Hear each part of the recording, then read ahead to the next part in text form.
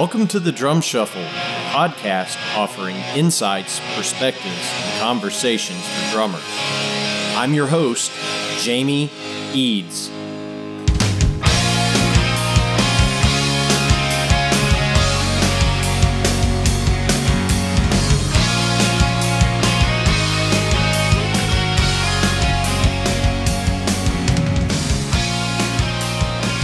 Hey, how's it going out there, everybody? Welcome to the Drum Shuffle. Jamie Eads joining you as always. This is episode 67. We have a great episode today. In my opinion, anyway, I'm going to be joined by my good friend Logan Todd here in just a moment. Logan recently drove up to Kentucky from Nashville and spent an afternoon with me. We hung out in the studio and did a nice interview, and just such a great young drummer that everybody should know. So I hope everybody's having a great week out there, and we'll be joined by Logan after this message from our sponsor, Los Cabos Drumsticks.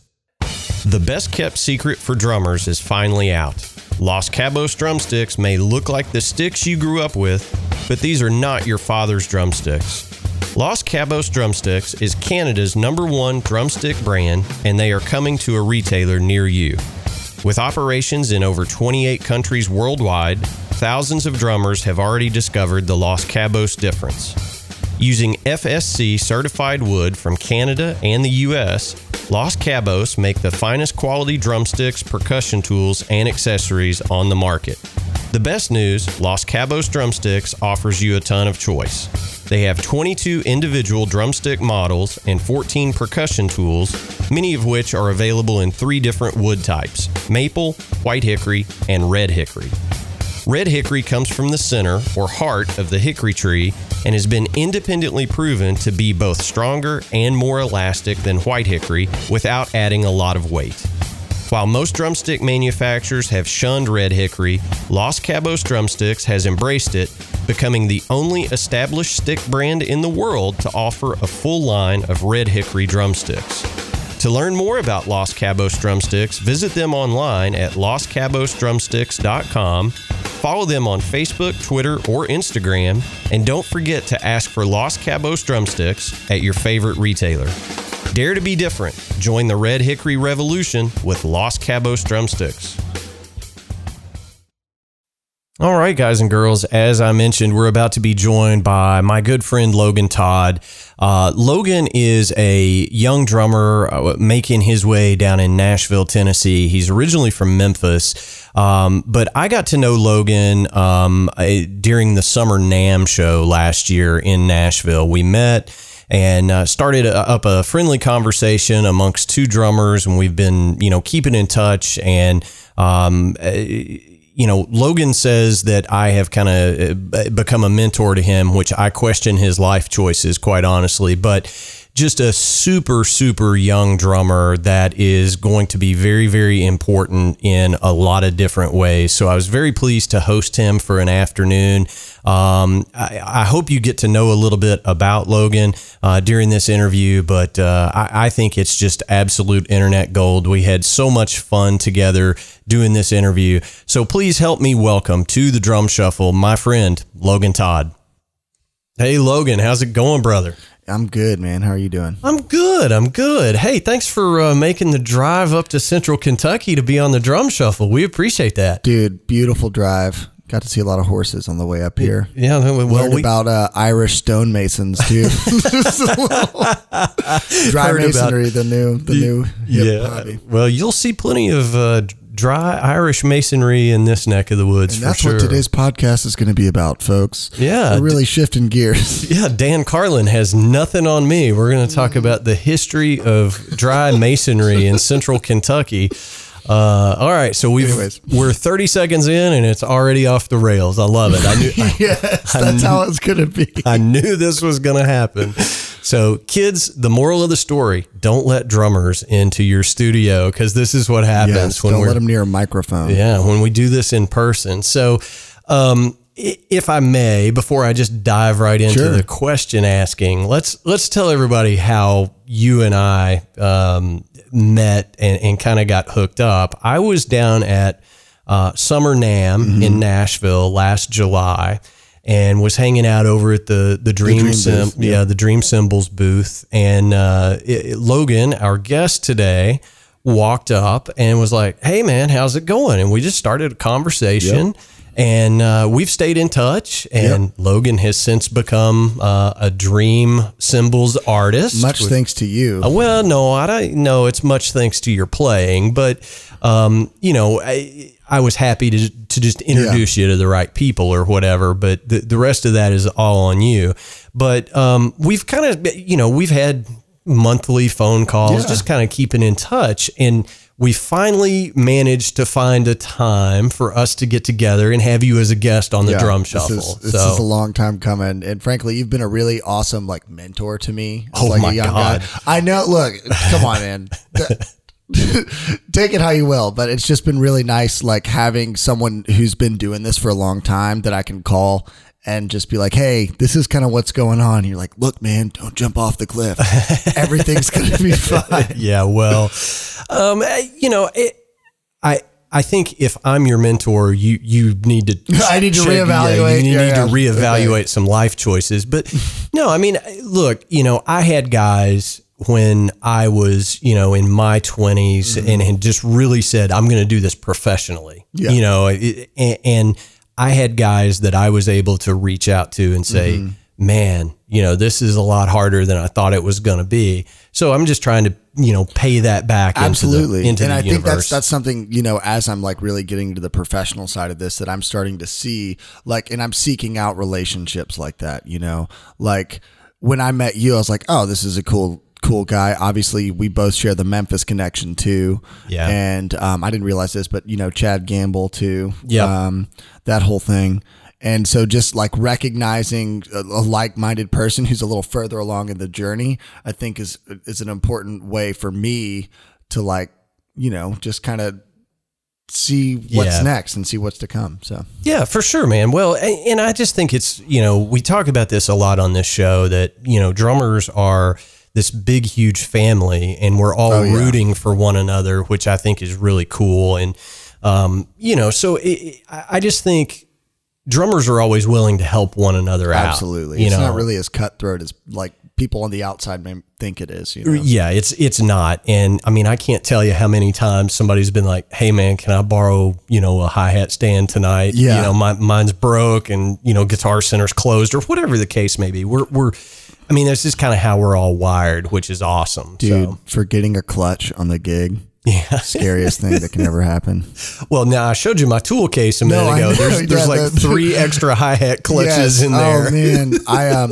Actually the worst, to dive right into just a very drummer specific problem. I had a kick drum pedal. The beater fell on me on a big gig and instantly went from 4 on the floor kick drum part to no kick drum. Yeah. And that's an impossible fix. That is all systems fail. If you drop a clutch, you can kind of use one hand and fix it. Yeah. But when you drop a beater, that's end of the line, man. Yeah. Playing floor tom. Yeah. You just got to play the floor tom. That's all there is to it, and unfortunately I've been in that situation before, or,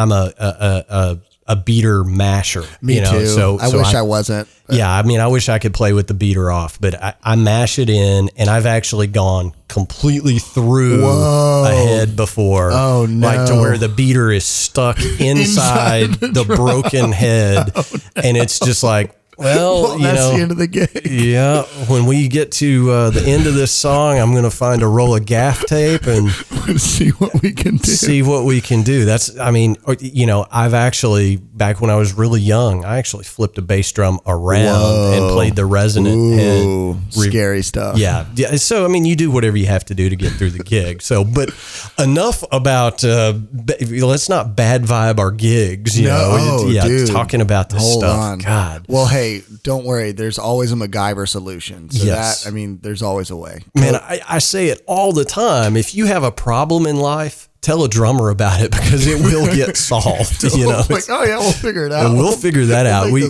we can reverse engineer a space shuttle. Something high praise. High praise for drummers. You have some chewing gum and a couple paper clips. We'll figure this out. It's fantastic. So Logan, let's tell all of our listeners, you mentioned earlier, you kind of alluded to it. You're originally from Memphis, which I spent some time down there, in the mid 90s. Yep. That's kind of where I threw my hat into the ring as I'm going to do this as a professional. Yeah. Tell me a little bit about growing up in Memphis and how did you end up behind a drum set to begin with? Oh man, it's funny because it's like I've got such a specific story about like how I started playing drums. But I mean, I think my love for music started because my parents have always been huge advocates of like the arts in Memphis. My mom or dad don't play. My brother's a rapper professionally, which is pretty cool. Oh, that's cool. So music runs in the family, but there's not really any like musicians in my immediate family, but everyone in my family has always been a huge advocate of live music. So, before I could even see over the bar, my parents were taking me to clubs to go see bands play. Killer. Like, the River Bluff Clan was one of the, first bands I kind of hear that a little bit too. River Bluff Clan was one of the first bands I really like fell in love with. And it was like Americana before Americana was classified, a little bit of bluegrass. The drummer, Harry Peel, rest in peace, man. But he was like the first guy that I ever saw playing the drums that just kind of blew my mind. And all he played was a kick snare and a hi-hat. And he just made it sing like nobody's business. That's killer. And so the first guys that I fell in love with were like pocket guys like working class drummers, as a kid, just like watching these guys, like that's unbelievable.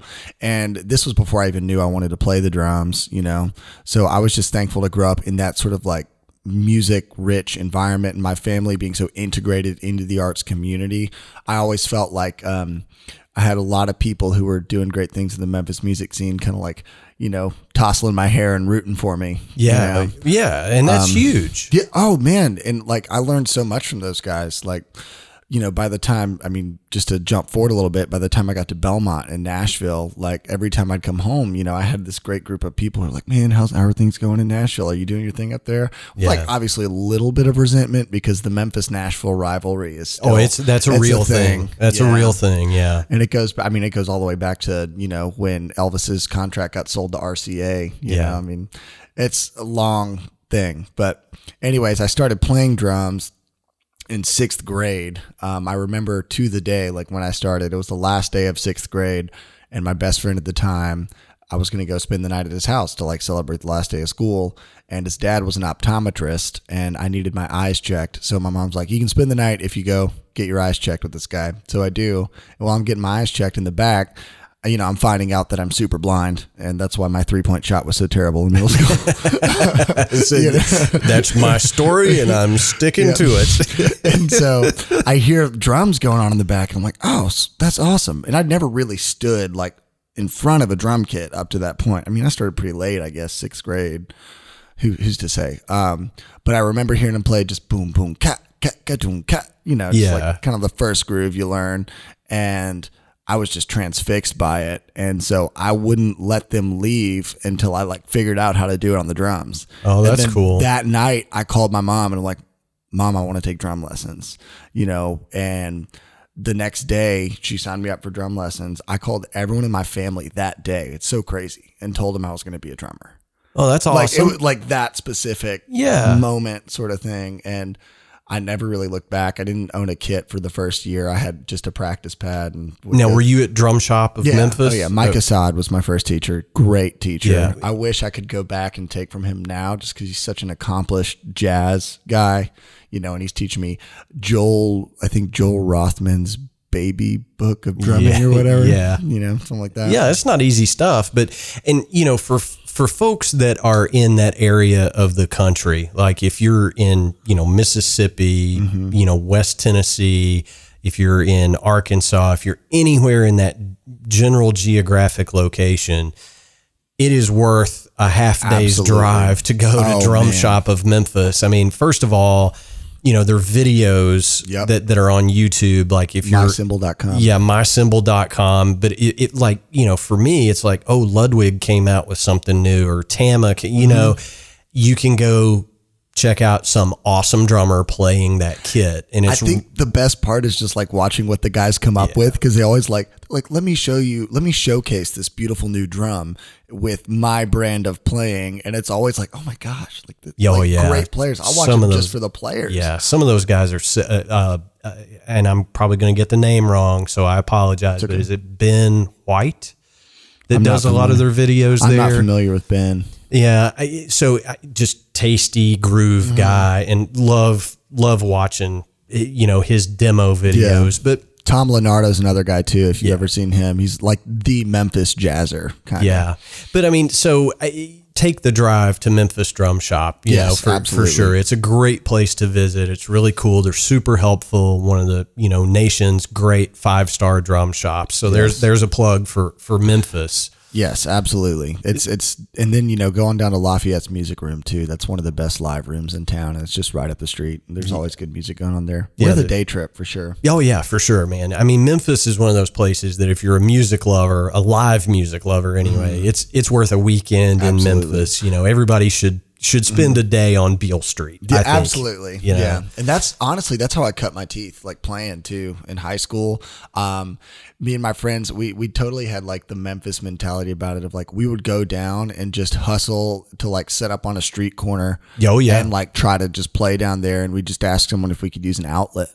Yeah. And we'd run like a full band off of one power strip. Yeah. PA and all on Beale Street. And like, man, we could make anywhere from like $300 to $700 just like busking on Beale Street as a 3-piece. And it was like a really great way to come up, just like as far as getting that real, like there's just something in the water down there as far as like the way it makes you play. And I mean, you're just automatically listening to other people and you're watching the crowd. Like you want people to be moving because it's a big party. It reminds me a lot of New Orleans. Yeah. Memphis and New Orleans are, they're definitely, loosely related anyway. New Orleans is more about the jazz.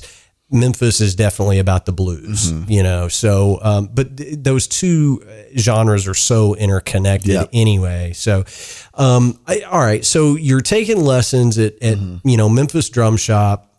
You're getting started. I know that you were like immediately like forming up your first garage bands and things like that. And I don't want to gloss anything over or skip ahead too much, but you ended up in Nashville because of Belmont. Yes. So now, when I lived in Memphis, I was already, an adult. Yes. So I didn't do school in Memphis, but, I know that there's the great, marching band traditions for football games, all that stuff.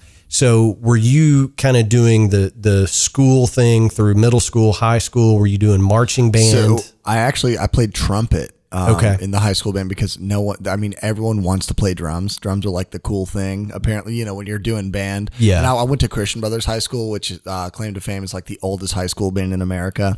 And so I wound up being forced to play trumpet. I did trumpet in middle school too, and Scott Thompson was our director. He's a great trumpet player in Memphis, like played on Cat Power, does sessions with like Boo Mitchell, all kinds of people. That's cool. Player. Yeah. So he was, again, I feel like so many of these great players were like lost on me because I was just too young to like understand, But so I played trumpet in high school, and we had a jazz band, and I played drums in the jazz band. And then I didn't do any of the marching stuff at all. So when I got to Belmont, like all of those kids were like DCI kids, like just marching. Chops for days. Dude, just like, running pataflaflas or whatever to a click. Like just so rudimentally rooted, Yeah. And I did take a lot of rudimental training in high school, but like not to the level. Like I remember my first day of college, someone played a 4-mallet marimba solo called Merlin. It's like this really, difficult classical piece. And that was my first day of college. I'm like, okay, I don't think I'm going to make it. Yeah. Well, and you hear those stories, about guys that like my first day at Berklee College of Music, in Boston, and I go, I'm moving back home. It can be intimidating, but Belmont is one of the great music schools anywhere, and it doesn't get as much, I guess, publicity as like the University of Miami, Berkeley, Musicians Institute, North Texas, you know. But that's what I think is so great about it, because Belmont like churns out people who are ready to gig. It's not so much, I mean, obviously you're getting a very first rate musical education, but it's so much more about the community created there. And it's not like, it doesn't, I mean, obviously when you go to Belmont, you kind of you look at those other schools with a bit of, you know, with a bias. Yeah. And so a lot of the, you know, people will talk about Berkeley like, oh, those kids come out amazing players, but they're kind of like, they let you know it. You know? Yeah. Well, and that's obviously that's not true of everybody, but Right. for Belmont, it was like, that's like the working people come out of Belmont as far as like the music school type of education. It was very focused on like, you know, getting a job. Right. With it, you know. Well, and I remember, you know, when I was younger, it was a really big deal. You know, Mike Curb from Curb Records. I mean, that was when he like wrote the really big check, you know, with a lot of zeros on it, and it was like the Curb School of the Music Business. And that was a big deal. But I can remember, you know, when I don't know, I was in my mid-20s probably, visiting Belmont and like seeing just a hallway of recording studio after recording studio, and I was like, holy cow, man, this is really something. But it was too late for me. Sure. You know, and I just didn't know because the lack of publicity. Yeah, it's kind of like, it's still a little secret. Like I was asking about it, because I've got a friend who's still in school there now. It's still only like 10,000 for the student population. That's unreal. I mean, and it's a beautiful campus, but that was like, as far as going to music school, it was incredibly difficult, but I'm so glad I did it. Like, and finished it. Like I almost quit 3 times, and I'm just so glad that I stuck it out. And like, you know, the first 2 years, you kind of like, I felt like I was trying to cop to everybody else as far as like, oh, well, this is what they're doing, so let me like try to get in on that. But then it's like, I just kind of embraced my identity as like a groove guy, you know? And I mean, I picked up a lot of the skill stuff too, but as I just got older there, it just became so much more comfortable to like, hey, this is whatever I want to make of it. You know, like I'm the one paying tuition here. Like I'm going to milk this for all it's worth. And I'm really thankful that I got my degree from there for sure. Yeah. And I mean, you know, I think a lot of these schools, you know, you go to it, you know, we had Rich Redmond on not too long ago. And of course he was, you know, North Texas guy, played in their, you know, 1 O'Clock Jazz Band. The 1 O'Clock Jazz Band. And, you know, Rich is a great jazz player, but nobody knows him for that. You know, I mean, everybody knows him as the guy that's played with Jason Aldean all these years. And, you know, the guy that kind of brought that, you know, John Bonham bigness to country music. You know, I mean, that's Rich's calling card. You know, so I think that a lot of guys, when they go to these really prestigious music schools, you know, they go and they focus on jazz, and then they don't do that for a living, which I find really interesting, because if you put a gun to my head right now, I couldn't play jazz that made sense to anybody. Dude, well, that's the thing is like, I think, and I'm, you know, just speaking for myself, I really try to seek out at least one project at a time where I can have some of those, like some of that freedom of expression, because I love jazz. Like I'm a huge jazz lover. Like I was telling you earlier, I went and saw Robert Glasper Trio at City Winery in Nashville the other night, Chris Dave on drums, like perfect culmination of like hip hop and jazz infusion. And like, I'm always looking for a project where I can like push myself in that way. But at the same time, there's so much joy that comes from just playing good, solid backbeat, you know, with the right textures. So I don't know, I guess I just try to have a breadth of projects where I can express different, you know, aspects of my playing. I love to play, you know, it's like, don't we all? I mean, that's absolutely. why we do this, you know? And there's like, you know, there's a term with rappers, like, because that's what my brother does. And, you know, some people like really like to rap. There's people who are like kind of more vibing. There's people who really like to rap, you know, like really flex their muscles. And like, I love to play, you know, when I can. So it's nice to have some sort of outlet for that every now and then. You know? Yeah, for sure. Well, let's talk a little bit about some of the gigs that you're doing these days. Okay. Now, the one that I have heard, and you were gracious enough to kind of share some, preview tracks, hopefully I'm not getting you fired now. You're fine. So it's not coming out till January though. So we got some time. Okay, cool. So it's going to be a little while, but I got to hear some of those, I wouldn't call them rough mixes, but definitely not the finished product yet. With Jason Lee McKinney Band. Yes. And, I will just say this, that, for our listeners who are a fan of kind of that crossover between rock and country, Americana is what everybody, look, I think Americana gets overused, a lot. It's a catch-all. It really is. Like, we don't know where we fit in, so we're going to call ourselves Americana. Yeah. But this really, truly is Americana music. Really good stuff. It's Thank you. Yeah, you're welcome. Good songs. Jason's a great writer. Clearly, he knows what's going on, and he comes from. I don't want to pigeonhole anybody, but he kind of comes from that same vein as a Jason Isbell or.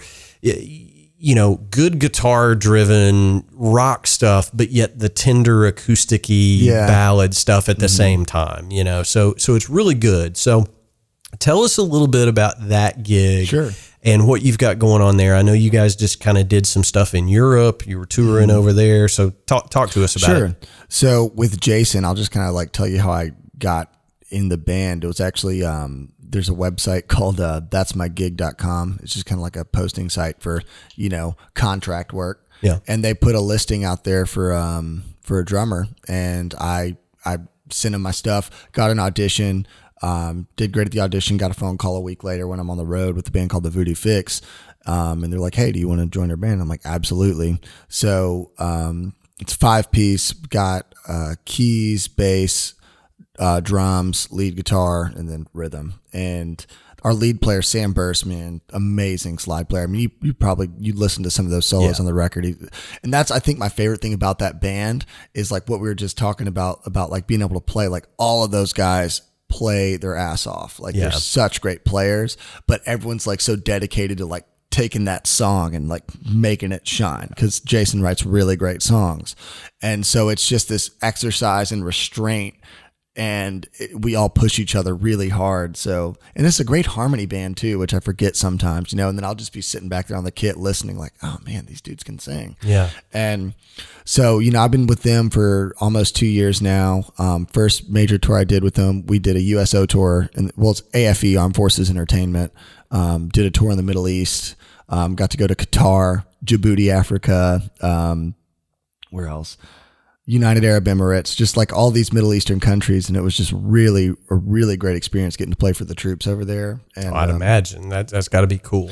It was great. And at the time, I had just finished producing a hip hop record for my brother, who was a medic in Afghanistan. So I had all the rough mixes from that when we were on the road in the Middle East, and I was just showing all these guys, and it was so cool because they were relating to it. And then it was just like the time with Jason has been really good, and I feel like that's kind of where things have really started to like shoot upward for me. Has been since joining that band, and it's just it's always a fresh, fun time with them, and doing the Poland thing. Last year we played in Marągowo, Poland, which is it's north of Warsaw. Did this big festival over there called the Picnic Festival. Played right on at this amphitheater, right on the mouth of like a beautiful lake. 8,000 people, biggest show I've ever done. And that's crazy, man. It was airline lost my cymbals. Oh, yeah, okay. So we said we weren't going to bad vibe any more gig stories. No. The airline lost my cymbals. I did get them back. After how many weeks? Dude, that is such a rabbit hole. No more bad vibes. Yeah. So when you're just make a note, everybody out there listening to this, make a note to yourself when you are traveling, when you are touring as a drummer, never check anything that you actually want to see again. Very true. It's almost better to like pay for an extra person to take the flight and gate check. Seriously. Yeah. I mean, it's tough, man. It's tough. And they forced me to check it. Like I want to, like I did. I was like, I don't want to check this. I don't. And they're like, you have to check. I'm like, yeah, bye.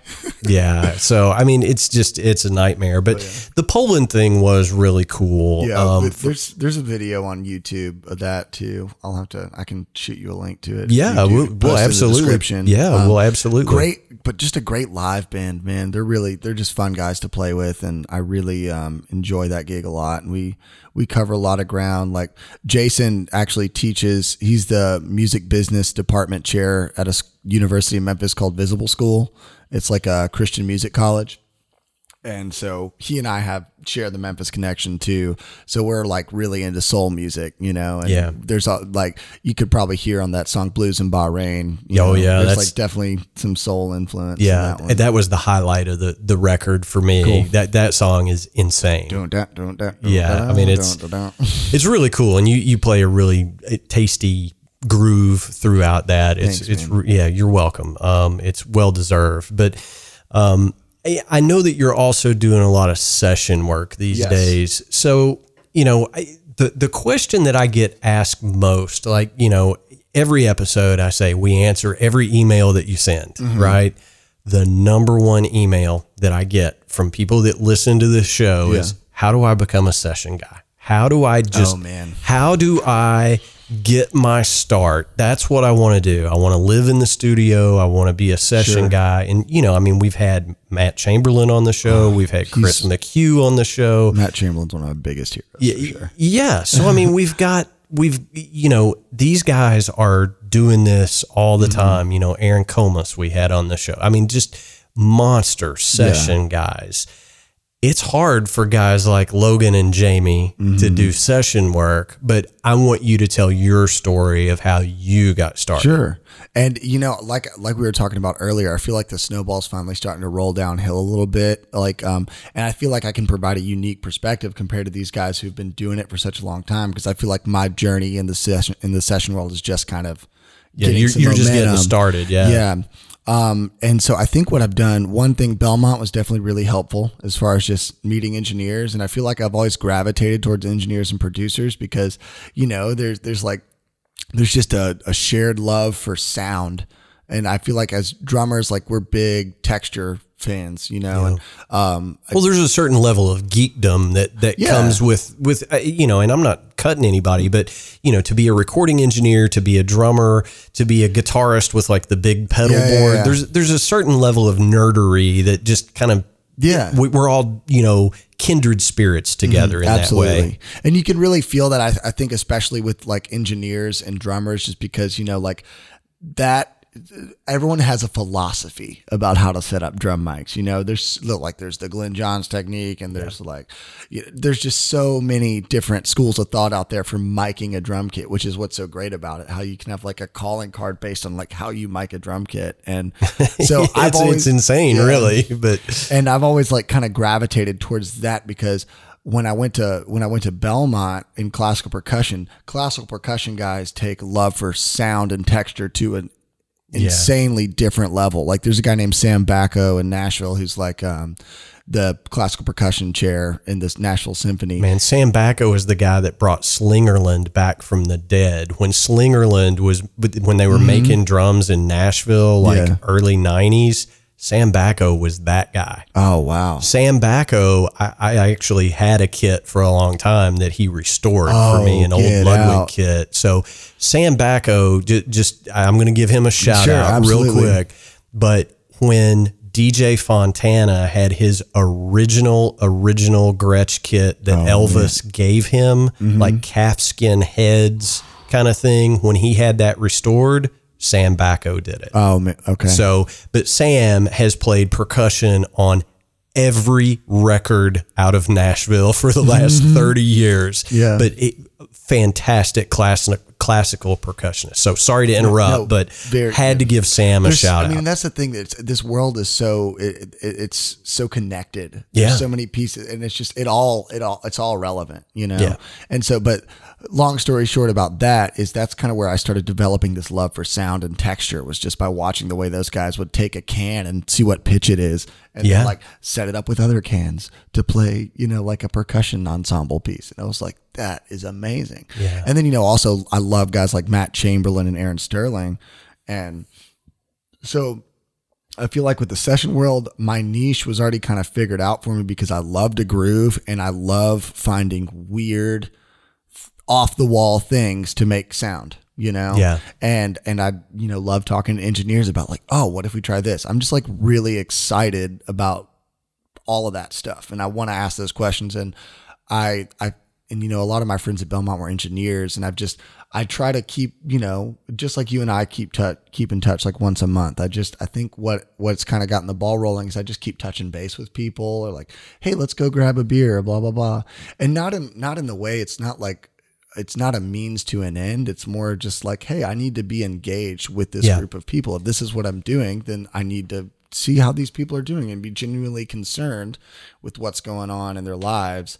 And the more you talk to someone, the more you see someone, the more they think about you when they need somebody. Well, the music business is very much out of sight, out of mind, Mm-hmm. And I tell my wife, Lisa, all the time, I could be a whole lot busier as a player, but it would require me to be out at shows 4 or 5 nights a week in that networking thing. And, I'm at an age now where I really like sitting in this studio. Yeah. And I mean, I've got a big screen TV here. It's what I mean? It's a very nice place. But I'm lazy. That's just the honest answer. And I work enough. Yeah. Do I want to do more? Sure, but if I got so much more work, would I be happy? I don't know. So I think it's, and you will find, and I don't want to let any cats out of the bag, but Logan is a newlywed. Yep. So congratulations on that.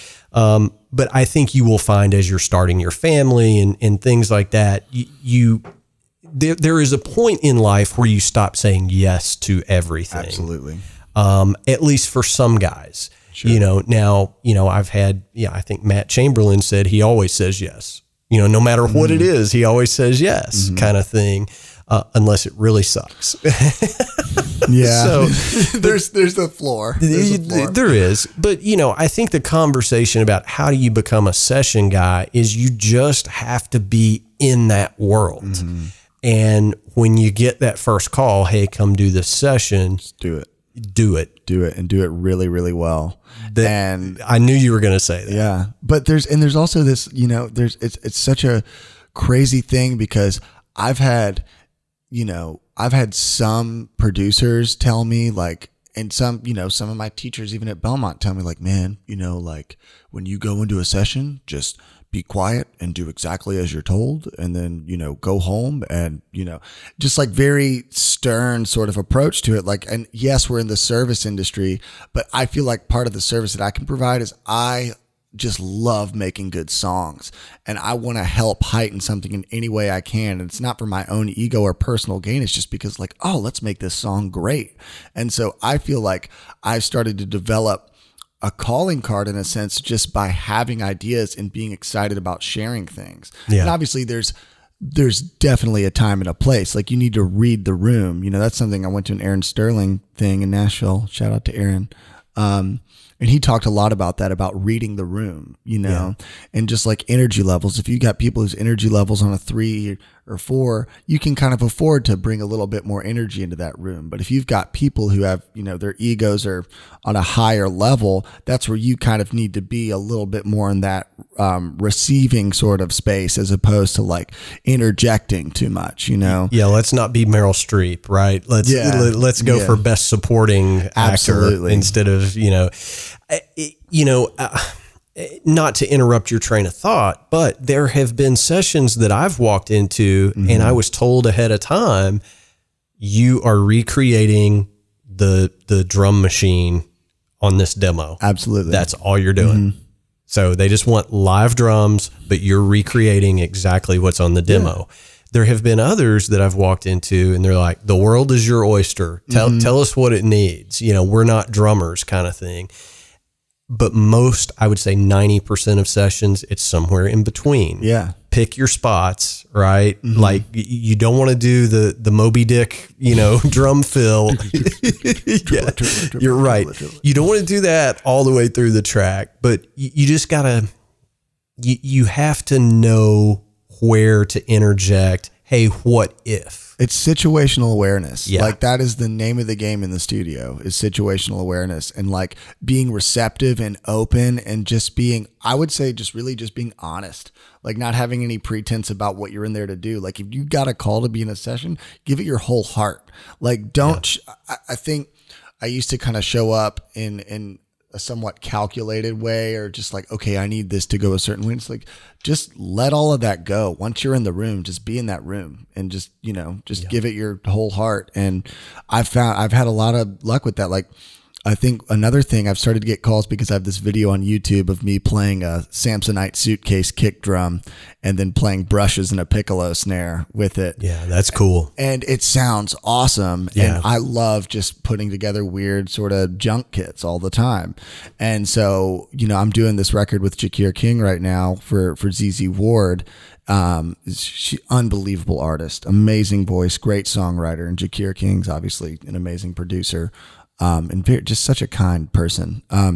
But he found me because he saw that YouTube video. That's cool. And then I wound up doing something similar on the session, and everyone in the room loved it. And like, especially the artist, like ZZ was like really excited about it. She posted a video on like her Instagram story of me doing that.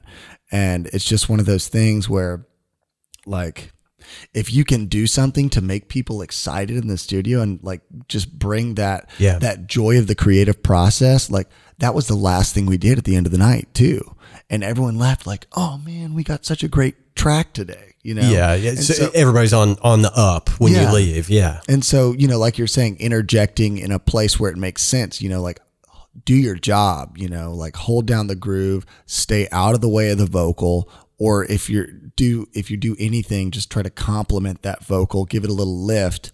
And if you have a spot, do something cool in that spot and then get back out of the way. Yeah. And in 2019, it's all about avoiding the crash cymbal too.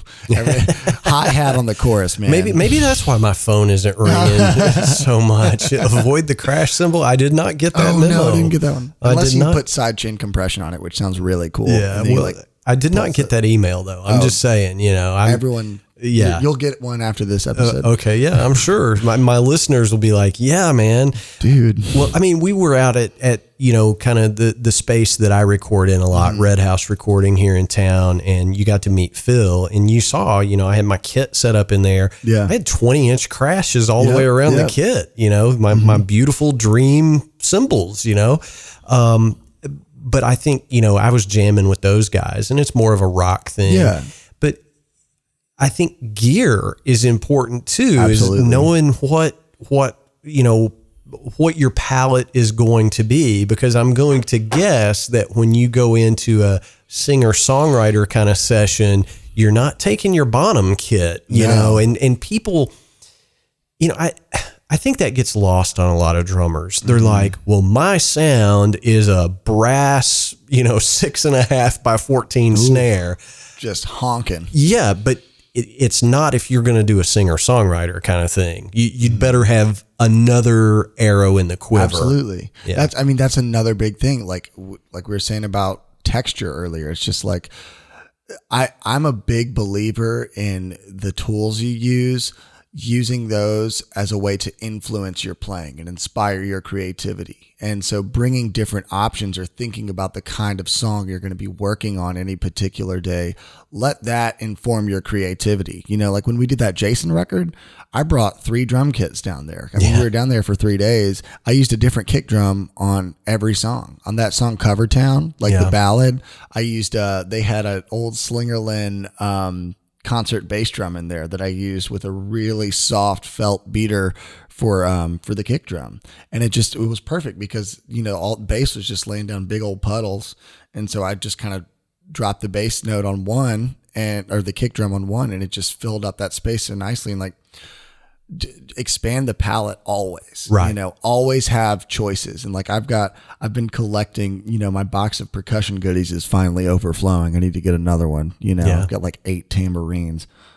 Oh, well, you might have a problem. I'm just saying, like if you get north of 6, I mean, just saying, but it's interesting, and this is great conversation, because I think a lot of people, a lot of drummers struggle with that. It's like, do I spend my money right on a new, I don't know, Iron Cobra double pedal, or if you're wanting to be in the session game, I don't think that stuff matters as much. Gadgets and gizmos. Yeah. Find, if the engineer says, man, that snare just does not fit this track. Have another one. Right. And it's not the days of, J.R. Robinson either, where you come in with like, the big cartage, 90 snares or whatever. Yeah. But, my adage has always been, you can always take ring out of a drum, but you can't add ring to it. That's very true. Right. So if you start with a very resonant instrument to begin with and a roll of gaff tape, you know what I'm saying? You can get to where your target is. So, I mean, I find all this stuff just so interesting, and I love hearing somebody else's perspective about it. It's just fascinating. Now, I know that you've also started doing some production work, and primarily in the hip hop space, right? Hip hop and Americana, believe it or not, like very divergent worlds. So hip-kana? No, not at the same time. I know. That's terrible. Yeah, I know. That's rough. You should edit that one out. That is absolutely staying. Listen here, kids. Hip-kana is coming your way. It's coming your way. I said it here first. All right. I want full credit for this. 4:01 p.m. No, I'm kidding. No, it's fine. So I know you're working in both genres. How different is it? I mean, at the end of the day, you're just trying to get a good track. Yeah. No matter what the genre, right? But do you approach the two differently? They've informed one another so much since I've started doing hip hop, and like I've been listening to a lot more pop music lately too. I'm sorry. No, man, there is some great pop out there. I know there is. I think it's just not the stuff that's force fed into us from the machine. Yeah. But I think what I love about hip hop, again, is the curation of the sounds. Yeah. It's like the grooves are always going to be pretty similar. It's usually a halftime feel with some sort of like 16th note hi-hat pattern, and then there's like, sporadic sort of trap hats, they call them, with like little triplet fills, and it's really fun to take those and pan them in opposite directions and put weird delays on. Like, that's what's so great about hip hop, is it's just drumming paradise. But I think a lot of people, because it's electronic, as drummers, I think there's like an inherent fear in embracing that, because it's like, oh, well, if it's electronic, then I'm not going to have a job. No, dude, be the best at that. And like, I've worked with hip hop producers, and so many hip hop producers in Atlanta are amazing at making drums sound great, and they don't play drums at all. So sitting down in the room with those guys as a drummer is really fun, because it's just a non-intuitive way of creating. But having that knowledge as a drummer is really cool to apply, because you can really hone in and identify and find that exact sound you're looking for, that exact rhythm. Like, we did a beat yesterday. I've got a crew called Space Church, and it's a piano player, violin player, and me, and we just make hip hop beats. That's like cool. All day, every day. Well, once a week. Okay. But we did one yesterday in 5/4, and the drums were in 4, but the melody was in 5 over it, and the changes were in 5 over it. But it's just boom, ka, boom, ka. So, I mean, anything goes, I guess, is the point. And producing has just been so great. And I think a natural transition, because drummers, I mean, it's our job to be listeners. And I know I'm talking a lot right now. No. I mean, this is what you're here to do. But, you brought up a good point, drummers being afraid of the electronic thing, right? So our dream brethren, Kent Oberly, down in Atlanta, Kent said something to me one day. He was like, don't be the get off my lawn kids guy. He was like, go learn how to do stuff in Ableton. Oh yeah. Don't pass up another opportunity to work. Right. He was like, you got to embrace it. But I mean, it was before my time even, but when the Lynn drum machine came out, dude. I've read articles galore that, no more drummers. Well, guess what? Here we are in 2019. Still drumming. 40 years after the Lynn drum machine. we're all still working. Dude, and the coolest thing is blending those two worlds. It's another vehicle for creativity, and you might as well embrace it. And it took me a long time to realize that. But I was actually on a session with my brother in December, and we recorded 6 songs in 2 days, like out of thin air. Like they did not exist. The beats weren't made. We made 6 beats, recorded 6 hooks, and 12 verses in 3 days. And so I had to run the board on Ableton, and I'd like kind of messed around in it, but I'd never really like just ran a session in Ableton. And having drummed on a lot of sessions, it's like, I know how the flow works, and just kind of, you want to keep things moving in a positive direction, but it was kind of a trial by fire situation. And ever since then, I've just continued to dive into it. And Ableton is just, and drummers out there, get that program. It is an unbelievable program.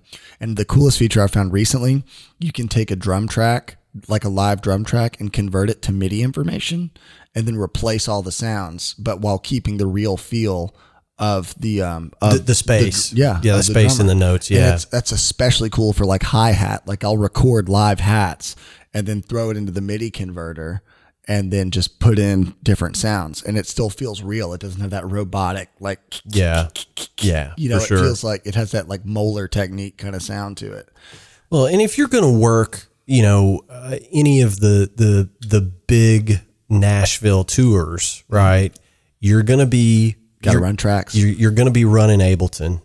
If you're a drummer, it's typically the drummer's job, which is crazy because we already have to do so much and set up so much. But your click is going to be coming out of an Ableton rig 99 out of 100 times. Yeah.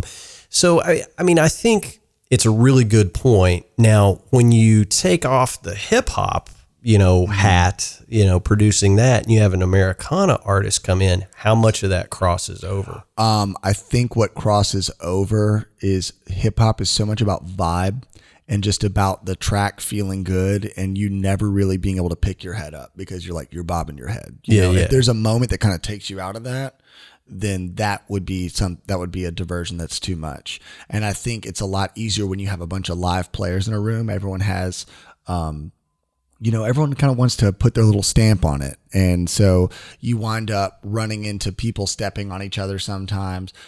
So I think the thing that crosses over is just maintaining that feeling and like staying inside the groove and keeping the song at the top.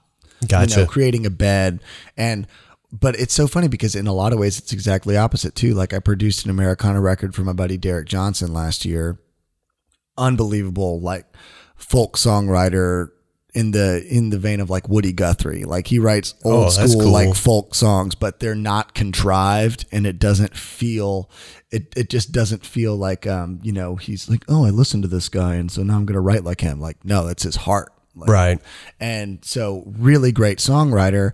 And we just got a bunch of players together in the room, had a steel player, had an organ player, bass player, him playing, he has a really nice Gretsch archtop guitar that just mics up so well, real jangly.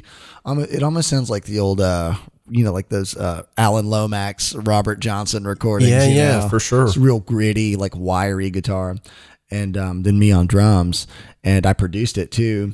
And what was so cool is we wanted it to have that feeling that his songs evoke. We didn't record with a click. We recorded everything live. He cut his vocals live, and it was just a really special thing. And what I did in that, I sent everybody the lyrics 3 days ahead of time. And I was like, listen to these demos and read these lyrics and really find out how you connect with them, because I wanted everyone to go in like Russ Kunkel, old studio trick he used to do, man. He would just ask for a lyric sheet. Yeah. That's all he would do. And I mean, he played on one of my favorite drum fills of all time, Jackson Browne, Running on Empty. Oh yeah.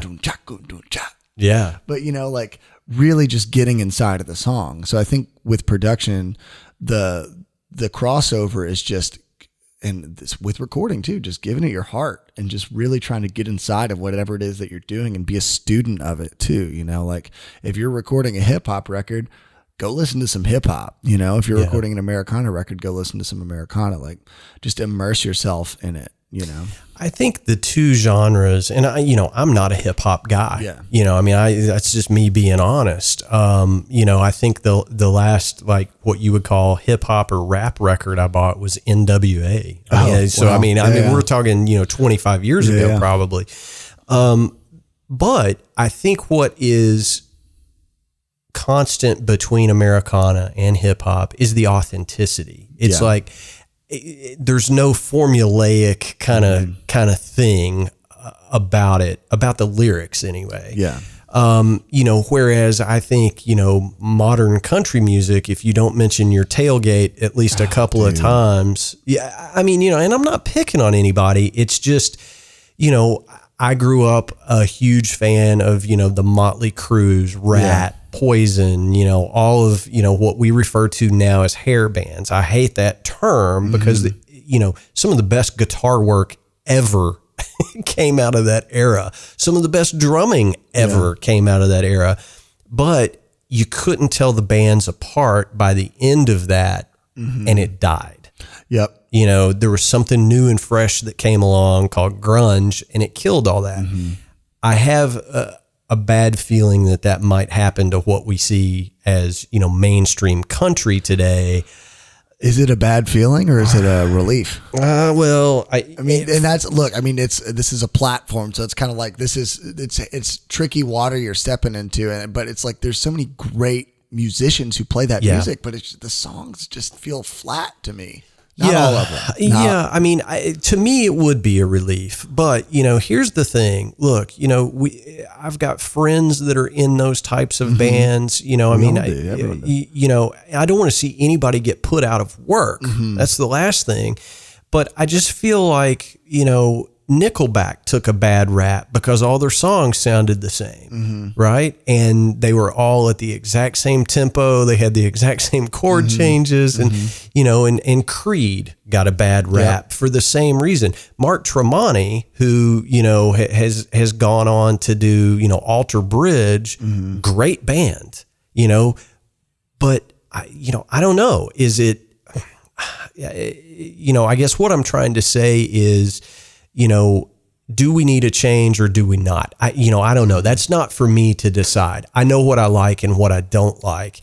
And I feel like when music seems, non-authentic, like it's contrived. You used that word earlier, when it's like, oh, well, now we have to go to the bridge that talks about my baby's boots, kind of thing, Well, yeah, and that's what turns a lot of people off to pop music too, because a lot of pop can seem contrived. But, like with any genre, there's people, I think, who are out there doing it because they have a genuine love and affinity for that kind of music.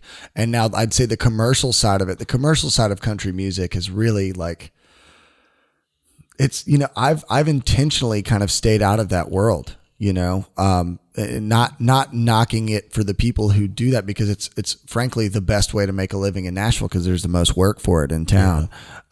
Trying to carve out a living outside of that is a little more difficult, and it's just, it wasn't for me. And that's not to say it's not for some people, but for me, I feel like I've gravitated more towards the world of like, just, like you said, like very authentic, not formulaic kind of stuff, not, okay, do a little 4-bar drum loop. Here comes a verse, eighth note fill. Here's the chorus, like. Yeah. And I think we all, if we're going to get into session work, have I played on stuff that, I wouldn't have like become a member of the band? Absolutely. Sure. Of course. You probably have too. But I think you go in and you do your best. You try to make the song as good as possible, and, we joke a lot and say, sometimes you just can't polish a turd, everybody's heard that, but you do your best. Absolutely. Well, look at guys like, Aaron Sterling and Matt Chamberlain are amazing players that give country records life. Yeah. And like, man, Matt Chamberlain's playing on a Miranda Lambert's Platinum album is like out of control. Yeah. And Aaron Sterling just did a record with Kane Brown. Not a fan of the songs. The production's slick. The production's really cool. But I'm like, I listened to it. I'm like, man, I really like these tracks, but I don't like these songs. Yeah. You know? And it's just like, so people are giving great effort to do these things. And so I feel like there's always something that can be found to just to latch onto. Absolutely. Song, and that's kind of what I was, angling at. And I knew you would say it, kind of thing. There's two kinds of music. There's good and bad, right? Yeah. I mean, it's like, and that's what's so cool about music and the arts in general is that everything's not for everybody. Yeah. I mean, is Beethoven's music great? Yes. Do I drive around listening to Beethoven's Seventh Symphony? Nope. Yeah. I don't, but I can appreciate it, that kind of thing. So there's always something for everybody. Logan, I want to be respectful of your time. One of our traditions here on the show, and I know you've listened before, is we always ask our guests for a good piece of advice. And you are an up and comer in the world of drumming, producing, all those things. You're still a young guy. Yeah. So, I'm going to put you on the spot a little bit. Give us a good piece of advice. While you may not have decades and decades of experience, I think you might have a really fresh perspective on, other folks that want to get into session playing. We do have a lot of young listeners, Sure. So what is it that you would share to say, take this out in your day-to-day life and it will help? Okay. Can it be a multiple pronged thing? Absolutely. Okay. If it's multiple pronged, even better. Okay. You get bonus points for that. Great. Hopefully that means another cup of coffee. Yes. So I would say, man, first and foremost, and I think coming from me at my age, it definitely makes sense. Like, be a student of your craft and show up every day, like willing to learn, and don't let your ego or your personal desires get in the way of making something great. Always be willing to learn. And I would say, be grateful for where you're at. Like, wake up every day and just try to express some gratitude, and that, honestly, when I'm feeling low, I just try to think of the good things that I do have and express some gratitude. It always, it kind of winds up coming back to you, and you just, pay that sort of attitude forward. And so be a student of your craft, have gratitude. And most importantly, serve the song. Oh, Just we are servants to the song. And if, no matter what it is, just become a part of that, become a part of something greater than yourself by serving what you're doing, and that means just being prepared, Yeah, for sure. Be a student, be grateful, serve the song, and show up on time. Yeah, that's great advice. And, Logan probably wouldn't do this otherwise. So I'm actually going to tell the story, but I think probably the third or fourth sentence out of your mouth to me when we met last summer was, what have you been working on as a drummer? That's really, you ask me, what licks, what grooves, what have you been focusing on in your playing? That was almost instantly what we started talking about. And that is you being a student of your game. You were like, oh, here's a guy with gray hair standing in a booth, trying to help, move some product. He might know something, and you didn't know me from anybody, which I think says a lot. And, me doing this show, it is, it's so therapeutic for me because I get to ask guys like Matt Chamberlain or Chris McHugh, what were you thinking when I want to know what makes these guys tick. And it's almost like learning by osmosis. Yeah. You know what I mean? When you hear somebody talk about going into the studio to do this, or that, whatever the case may be, if you understand what they were thinking about going into that situation, you pick up that experience a little bit. You know what I mean? Yeah. Even though you're not the guy physically playing the notes. I think this has just been a fantastic conversation. Yeah, I appreciate really you enjoyed it. making the drive up. Yeah, better than a phone call on my Boost mobile phone. So. Yeah. That's so Don't funny. tell anyone you should. Yeah. I've still got Boost Mobile. Not for long. Don't worry. Yeah, My wife will laugh at that. when those royalty checks start rolling in, as I'm sure they will. We got to do this again. Absolutely. I've been threatening to start doing a co-host on every episode. Oh, man. That's been kind of a thought process. So we may have to, go into get your people to call my people, and we'll do the contract negotiations. We got our producers and managers on hold right now. That's exactly right. This is such a well-oiled machine that you're a part of today. Yeah, we're in a 7,000 square foot studio right now. That's exactly right. So we're actually in my daughter's old bedroom. So this was the nursery when my daughter was young. So, but no, I appreciate you coming up and doing this, and we got to have you back again. Do you have web address or anything that you want to share out there so people can look you up and send you some emails? Yeah, on Instagram, I'm a kid from Memphis, aptly. And then on YouTube, you can find me under the same thing, a kid from Memphis, or Logan Todd on drums. I'm still working on my website right now, but I've got a SoundCloud under a kid from Memphis. Okay. Pretty much across all platforms. That's where you can find me. And yeah, email james.todd.lt@gmail.com. I don't know why that's relevant, but if I get an email, that would be pretty cool. Yeah. All right. So you heard that. The challenge has been laid down. The gauntlet is laid down for all you Drum Shuffle listeners. Email Logan. Please blow him up. Now, hopefully you won't get signed up for all the Russian mail order bride stuff. I hope nobody does that to you. We'll see. Hope your spam filter is strong. Trust me when I say that, you would be surprised. I just opened up a whole can of worms. You did, but I'll show you how to get past that. But anyway, Logan, thanks so much, man. Thank you, Jamie. This has been great, brother. It's we'll do it again sometime soon. So everybody look Logan up. This is a kid from Memphis that you should be watching. You're going to hear from him for many years to come. So thanks, brother. All right. Thanks, man. See ya. All right, everybody. That's going to wrap up episode 67 of the Drum Shuffle. Many, many thanks to Logan Todd for making the drive up from Nashville to do that. We really do appreciate his time. And again, you guys look up Logan on all your different social media platforms. Follow him, give him some love.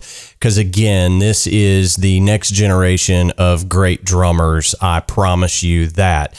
Hey, thanks so much for tuning in. We really do appreciate each and every one of you doing that week after week. We just simply can't do this show without all of you guys tuning in. We are growing like wild here at the Drum Shuffle, and we want to thank you for helping us to continue that growth process. To that end, go ahead and hit the subscribe button on whatever platform you're using to listen in to the Drum Shuffle. It really does help us a lot. We're getting very, very close to 10,000 subscribers, which is just absolutely amazing. And we owe all of that to all of you guys. We have interviews coming up over the next couple of weeks that you're certainly not going to want to miss. Next week, I'm going to be joined by jazz great Mark Walker. The week after that, I'm going to be joined by Americana everyman Jerry Pentecost. Jerry's just doing a ton of great work out there. So that's 2 weeks from now. Next week, jazz great Mark Walker talking about his new release, another just fantastic drummer. We really do appreciate you guys sending us your emails throughout the week.